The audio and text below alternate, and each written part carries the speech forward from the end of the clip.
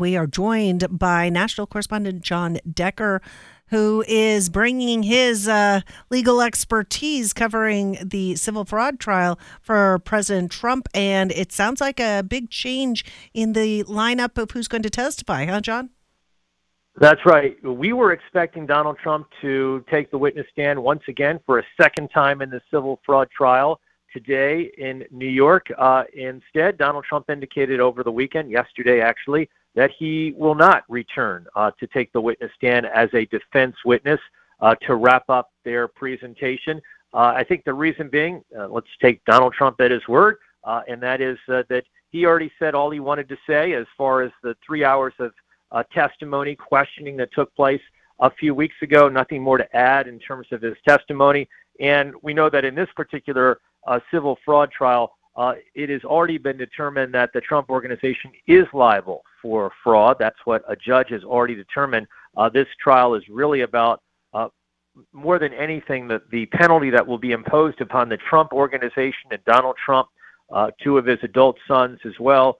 That will happen in the month of January. In fact, closing arguments will take place in early January, and then we'll see a decision by the judge presiding over this case by the end of next month.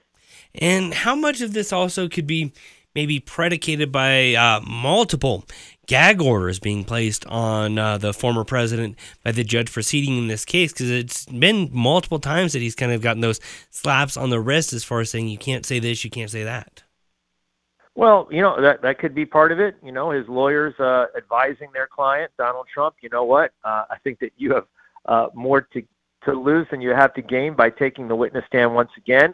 Maybe they realize they really can't control their client in terms of what he says on the witness stand, and potentially violating that limited gag order, which prevents him from in any way criticizing, talking about the staff of the judge presiding over this case. He can still, if he wishes to do so, wouldn't advise it, but he can still, if he wishes to do so, disparage in any way the judge presiding over this case. He can't in any way go after publicly on social media in any of those ways.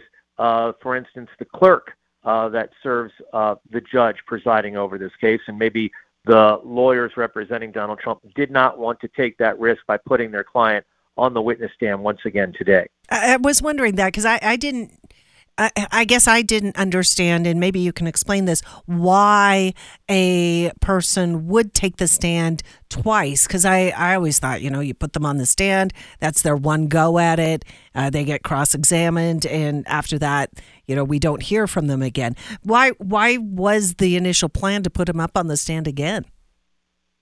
Well, it's a very good question. So you're right.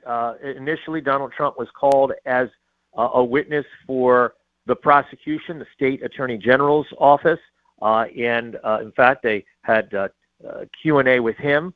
And then there was the redirect. This was an opportunity for Donald Trump's lawyers to essentially rehabilitate him through their own questioning of their client.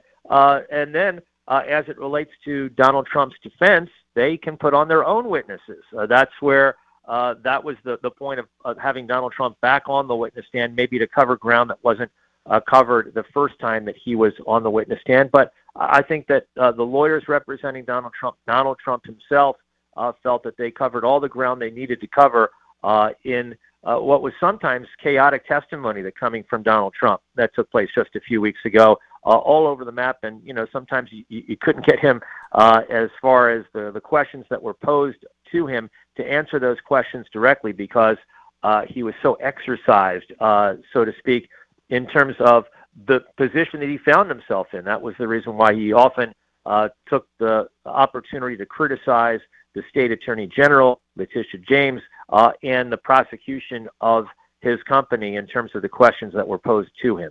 Yeah, and let's remember, this is a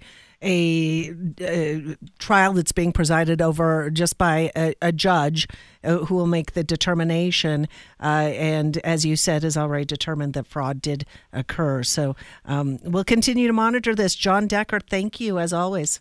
Thank you. I appreciate it. Have a great day.